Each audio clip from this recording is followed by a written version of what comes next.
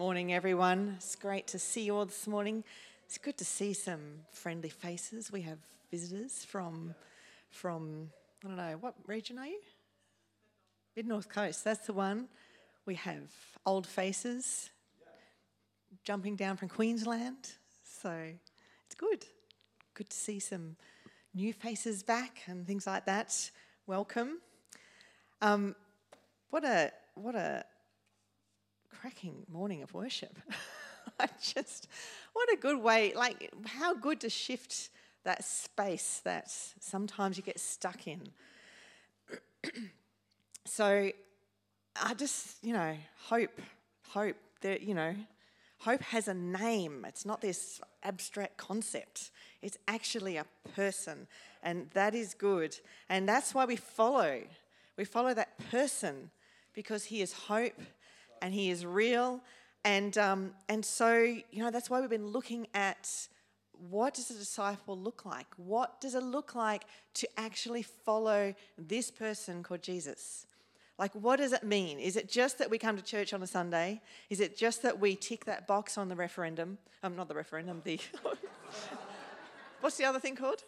The census. That's right. The census. We didn't tick boxes on the referendum. It's all good. We had to write.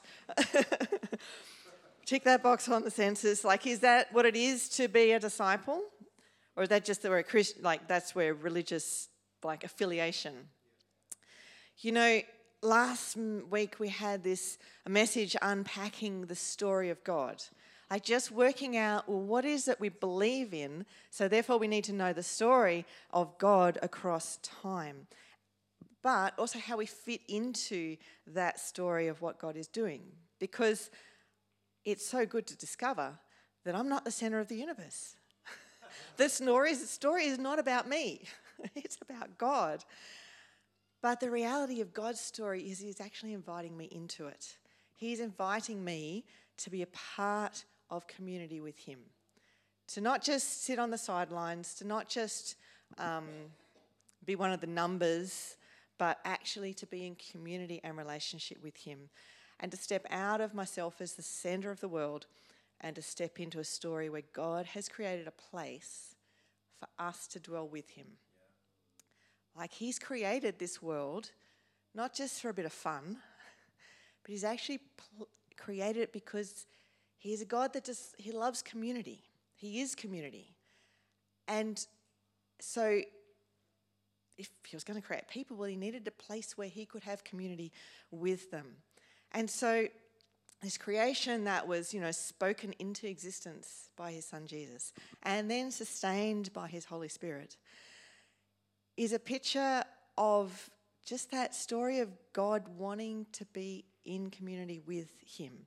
It starts in the Garden of Eden where he creates a garden that he could walk with people, like so that, he could be with them. Then it had to shift because of choices. And so he chose a family to be an example of, okay, this is what it can look like to be in community with me. And I'll go with you. So he travelled with them in the ark, travelled with them to be in community with them. Then it moved on to living amongst them in their space, in the land that he gave them at that point in time, because that was part of the unpacking of this is what I look like when I live in community with you. And so the temple at Jerusalem was a place where that could happen. But across all these times, us people kept on getting mistakes, messing it up, never quite getting the picture of what God wanted. So he chose, and this was always the plan, to walk amongst us, just like in the garden, but this time now in our mess, to walk in our mess and show us what it is like to be with God in our midst. And we get this amazing experience of the disciples and just being with Jesus and just seeing God come down to earth and touching things and making change, creating something new and different and fresh from what they understood. because they had kind of completely twisted it from what God intended. And now he goes one step even further, and he offers us the opportunity to dwell in us in the Holy Spirit. This whole story of God wanting to be in community with us, dwelling with us, being known to us. But it's also a tension across that whole story of what God is like versus who we actually are. Because what God is like and what he intended for us and who we actually turned out being because of our choices made it not possible for God to dwell with people who didn't want him. Because that's the free choice he gave us. He gave us the choice to say, no, actually, I don't want you. And the logical reality is, if you don't want him, you're not with him. It's just, you just can't be with him if you don't want him because, it just makes sense. And so we see in that space, we see Satan, who was an angel, cast out of heaven because he didn't want God. So he was given the choice to leave. Didn't have a choice. He just couldn't be physically in that space anymore. And that's the same with us. We have a choice to choose God or not to choose him.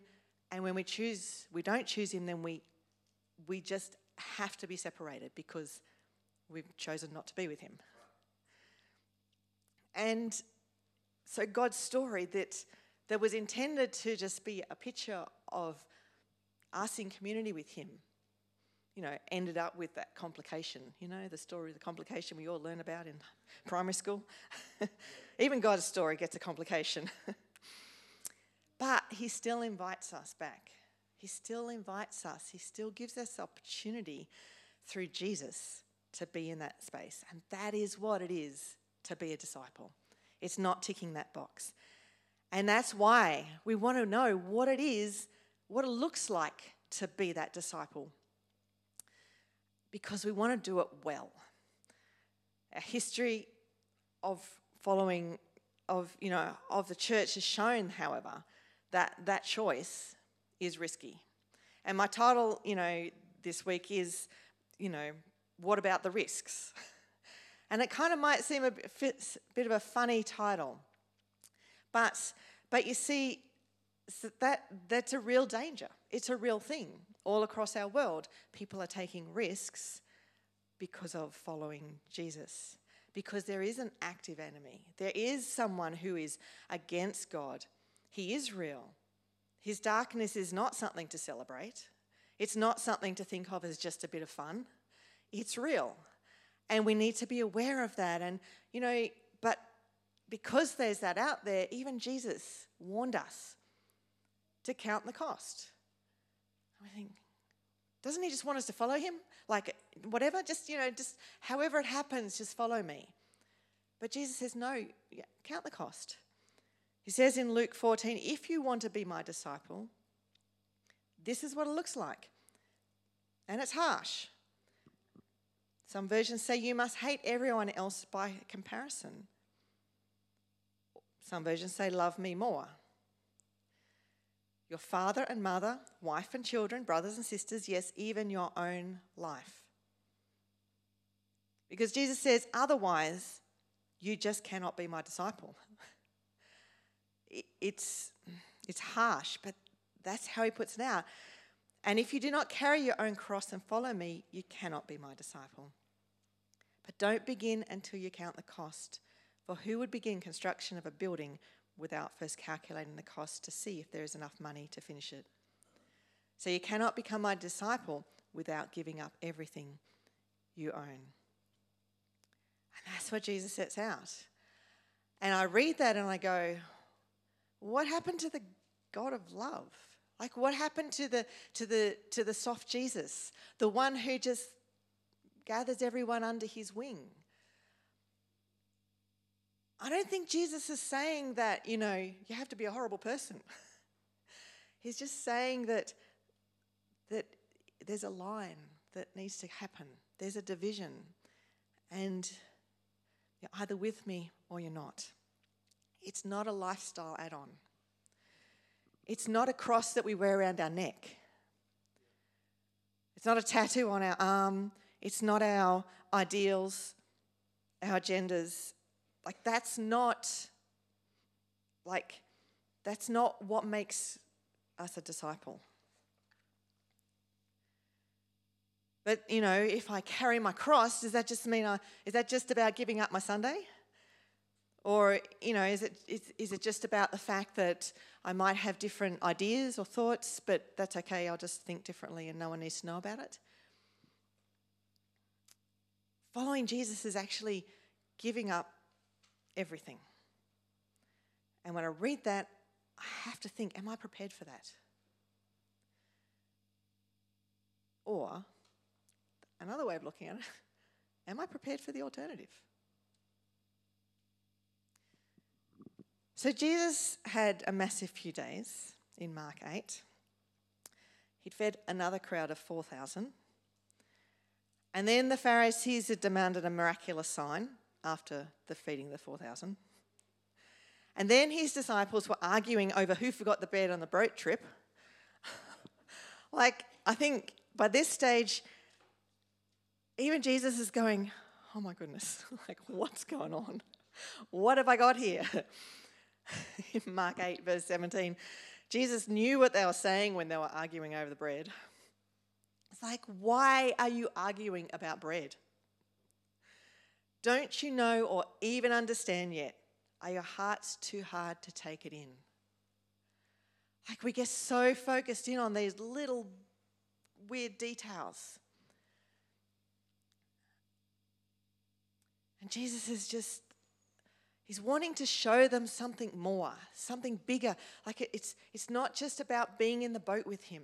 It's not just about being on this fun adventure like a big Christian camp. So finally they arrive at Bethsaida, and people then begin to beg him to heal a blind man. And eventually he's alone with his disciples and thinks, I just need to talk about these things right now with them. He knows that they're struggling with this soul. He knows that it's not making sense. That the forgotten bread is just a little side thing. And so he asks them who they think he is. And they've witnessed a lot. And so they declare that he's the Messiah. Yes, tick. Just like saying Jesus in SRE. You got it. That's the answer. But what's their concept of a Messiah? Someone who will lead them to victory. Someone who's going to give them their freedom. Someone to be their physical king on the throne. To overthrow the Romans. To bring back who they think they are or should be. So what they hear next rattles a few ideas. Mark 8:31, this is what Jesus tells them. Jesus began to tell them that the Son of Man must suffer many terrible things and be rejected by the elders, the leading priests, the teachers of religious law. He told them they would be killed, that he would be killed, but 3 days later he would rise from the dead. And so he started talking about all these things and describing it. And I guess the disciples were just it's not going past. As he talked about it openly with his disciples, Peter took him aside and began to reprimand him about saying such things. And Jesus kind of turned around and I guess he looked at his disciples and then he reprimanded Peter and said, "Get away from me, Satan. You are seeing things merely from a human point of view, not God's." I don't think I wanted to be Peter at that stage. You see, predicting his rejection and death, Peter was completely shocked. He doesn't like what Jesus is saying. it doesn't fit with his picture of the glorious Messiah. Because Jesus was not painting a picture of an earthly victory. He was laying out a path of rejection. And even though, Peter misses the bit about rising from the dead in the middle of that, doesn't understand it. But in Peter's reaction to all of what Jesus is trying to show him and unpack to him, and he just goes, no, I don't want that. I want I want the Messiah. I want the Messiah to come. I want the Messiah to bring victory. Is this thing running the narrative that he'd been taught to wait for and to long for. And so Jesus rebukes him using incredibly strong language. Get away from me, Satan, he says.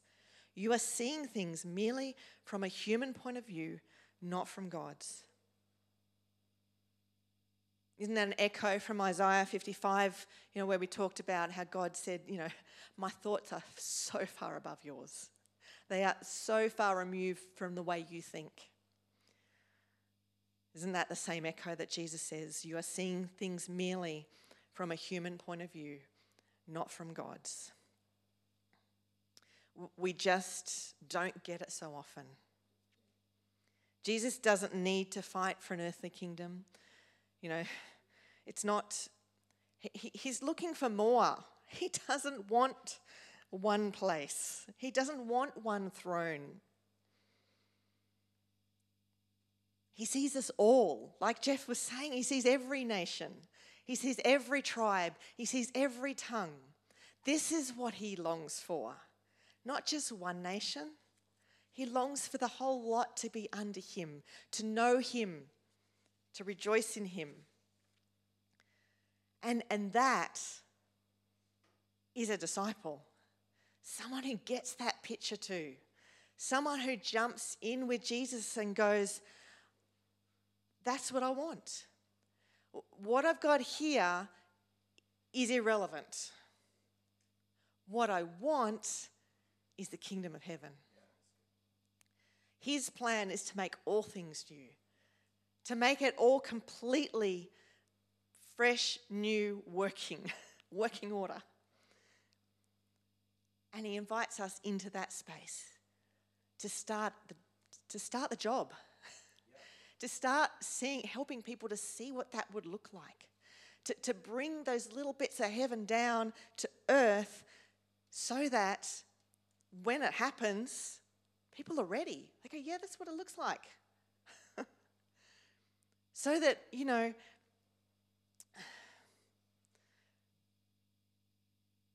forget that bit. I'll just move on to the next point. And so Jesus goes like in this, he hears what Peter says. He sees the struggle going on with the disciples.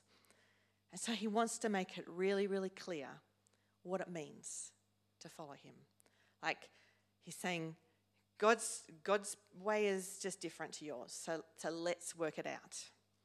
And so not just the disciples now, but he gathers the rest. He gets these crowds that are hanging around and he says, calling the crowd to join his disciples in Mark 8:34. He says, if any of you wants to be my follower, you must turn from your selfish ways. Take up your cross and follow me. If you try to hang on to your life, you will lose it. But if you give up your life for my sake and for the sake of the good news, you will save it.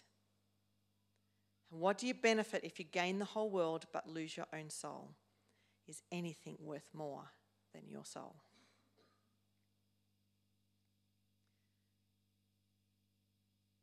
Jesus puts a high price on our soul. That's what he's here for. It's worth everything to him. But there's only two options for it. It's to live our life our own way or to live life Jesus' way. Under him, there's no middle ground. And so if we want to live our life our own way, we get to choose the direction. Jesus calls it selfish ways. But we get to choose it. We say, I want to do this today. I want to go here. This is what I want. We can gain the whole world that way. Jesus was offered the whole world too. In Matthew 4, he was offered the whole world. The devil took him to the peak of a very high mountain. Don't worry, it's not on the things. I added it later. And he showed in the whole world, the nations of the whole world and all their glory. And he says, I will give it to you if you will only kneel down and worship me. He was offered the whole world.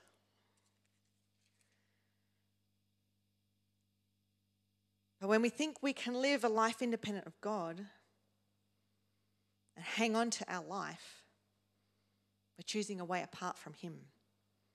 Because in bowing down, Jesus would have lost everything. Because the result of hanging on to our life is that we lose it. We give allegiance to something else. If we reject Jesus, we actually lose control of our soul. We lose control of what we're created for, what we're intended for. What we were supposed to be, we no longer have control of. But if we live Jesus' way and put aside ourselves, give up our own life, verse 35, take up our cross, in other words, suffer as Jesus, rejection, that path, there's a completely different result. If you give up your life for my sake and for the sake of the good news, you will save it. Because under Jesus, we're created for a specific purpose, in a specific way. We are created to worship. And so we live as we're intended, because we're created to live in community. Like that was the picture God had of us when he created us and designed us, each and every one of us.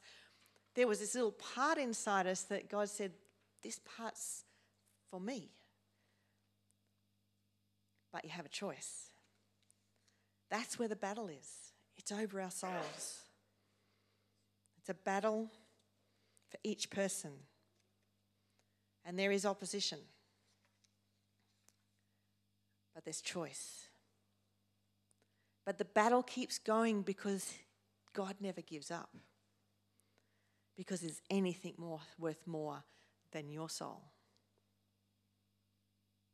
So he continues to display his love and his goodness in the most random ways and through all sorts of people. He keeps finding little ways to open our eyes to this world and all that he is.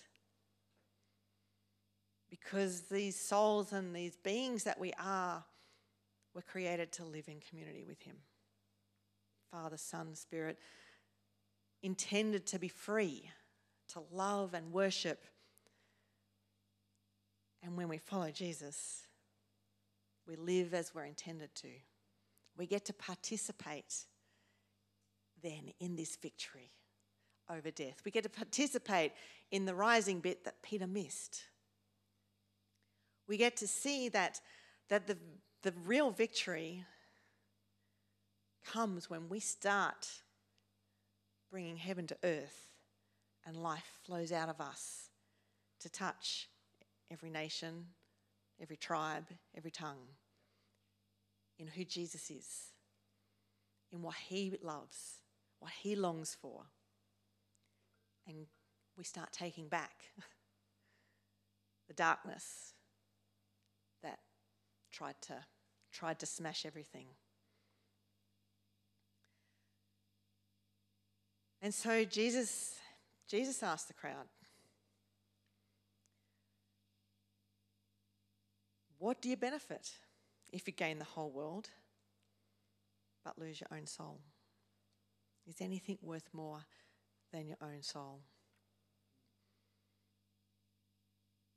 And I just want to spend some time thinking about that as Mark can come up and just that we can go to that space.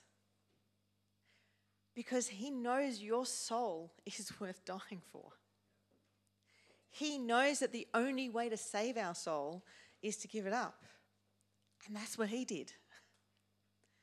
Rising to victory in life just like him. Proclaiming the kingdom of heaven through him.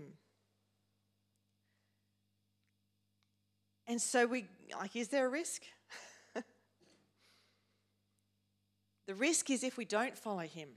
The risk is if we don't see who Jesus is. That we don't understand that there's only two options. That we think that it's just ticking a box in the census. And as Jesus puts it out, there's a stark contrast and a stark reality of what it looks like. And there's no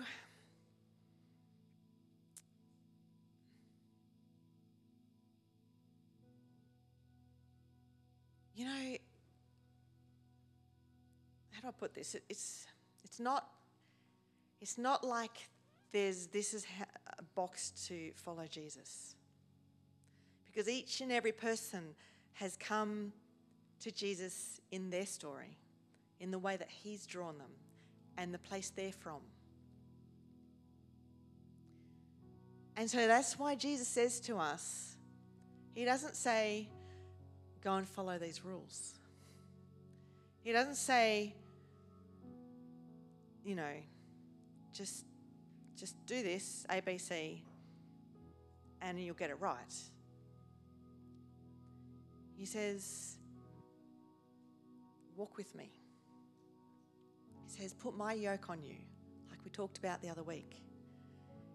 He says, I'm going to do this with you to be my disciple.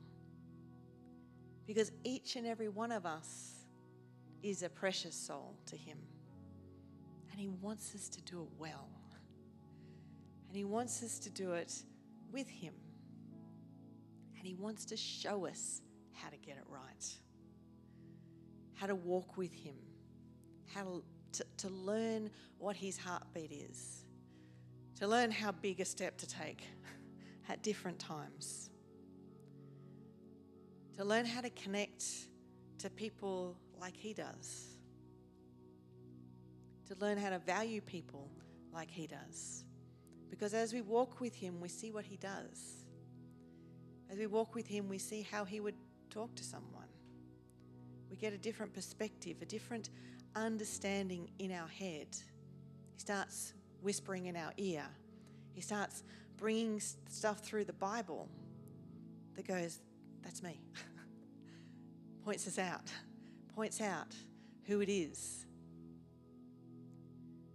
He starts helping us to see people all across the world in a different light. Because we start unpacking his heart for them.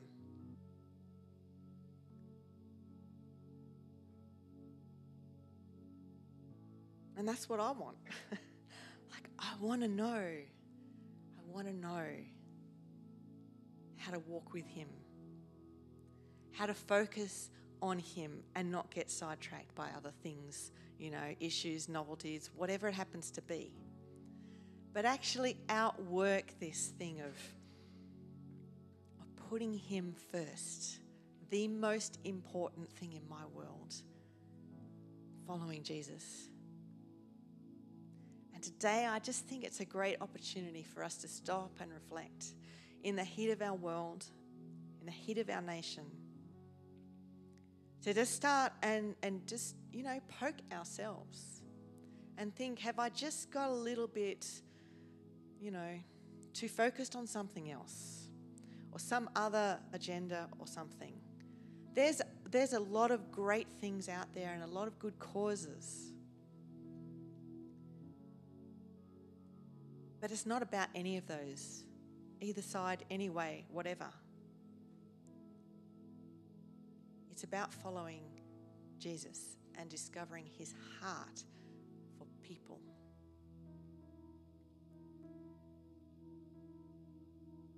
And I just think it'd be great to just close our eyes and just think across our world. And you know, it's actually a good thing to go, what's the first thing I think of when I wake up? Is it what I've got on today? Or is it Jesus? I know I'm guilty so often of it not being Jesus. So I long to just make that space where when I wake up in the morning, he's the first thing I think about.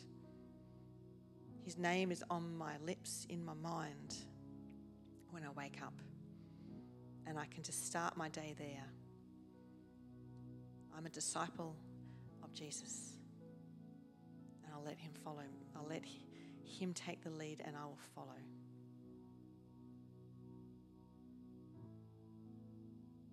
And in this space, like it may be that you've never actually said that you want to follow Jesus, that there's kind of like then this play going on between, well, I'll tick the box that I'm a Christian, but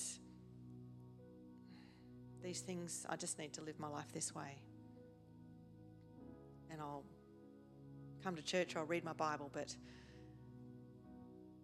actually, today I want to follow Jesus and I want to make a shift in how that happens.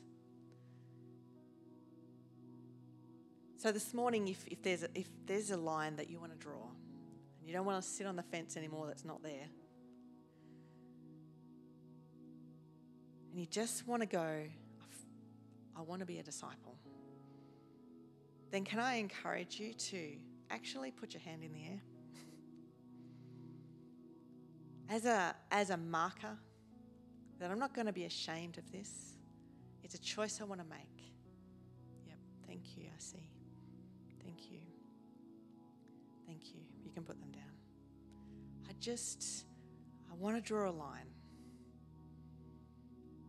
And today, there's no going back. There's something to celebrate. It's awesome. Let's just stand up. Let's stand up.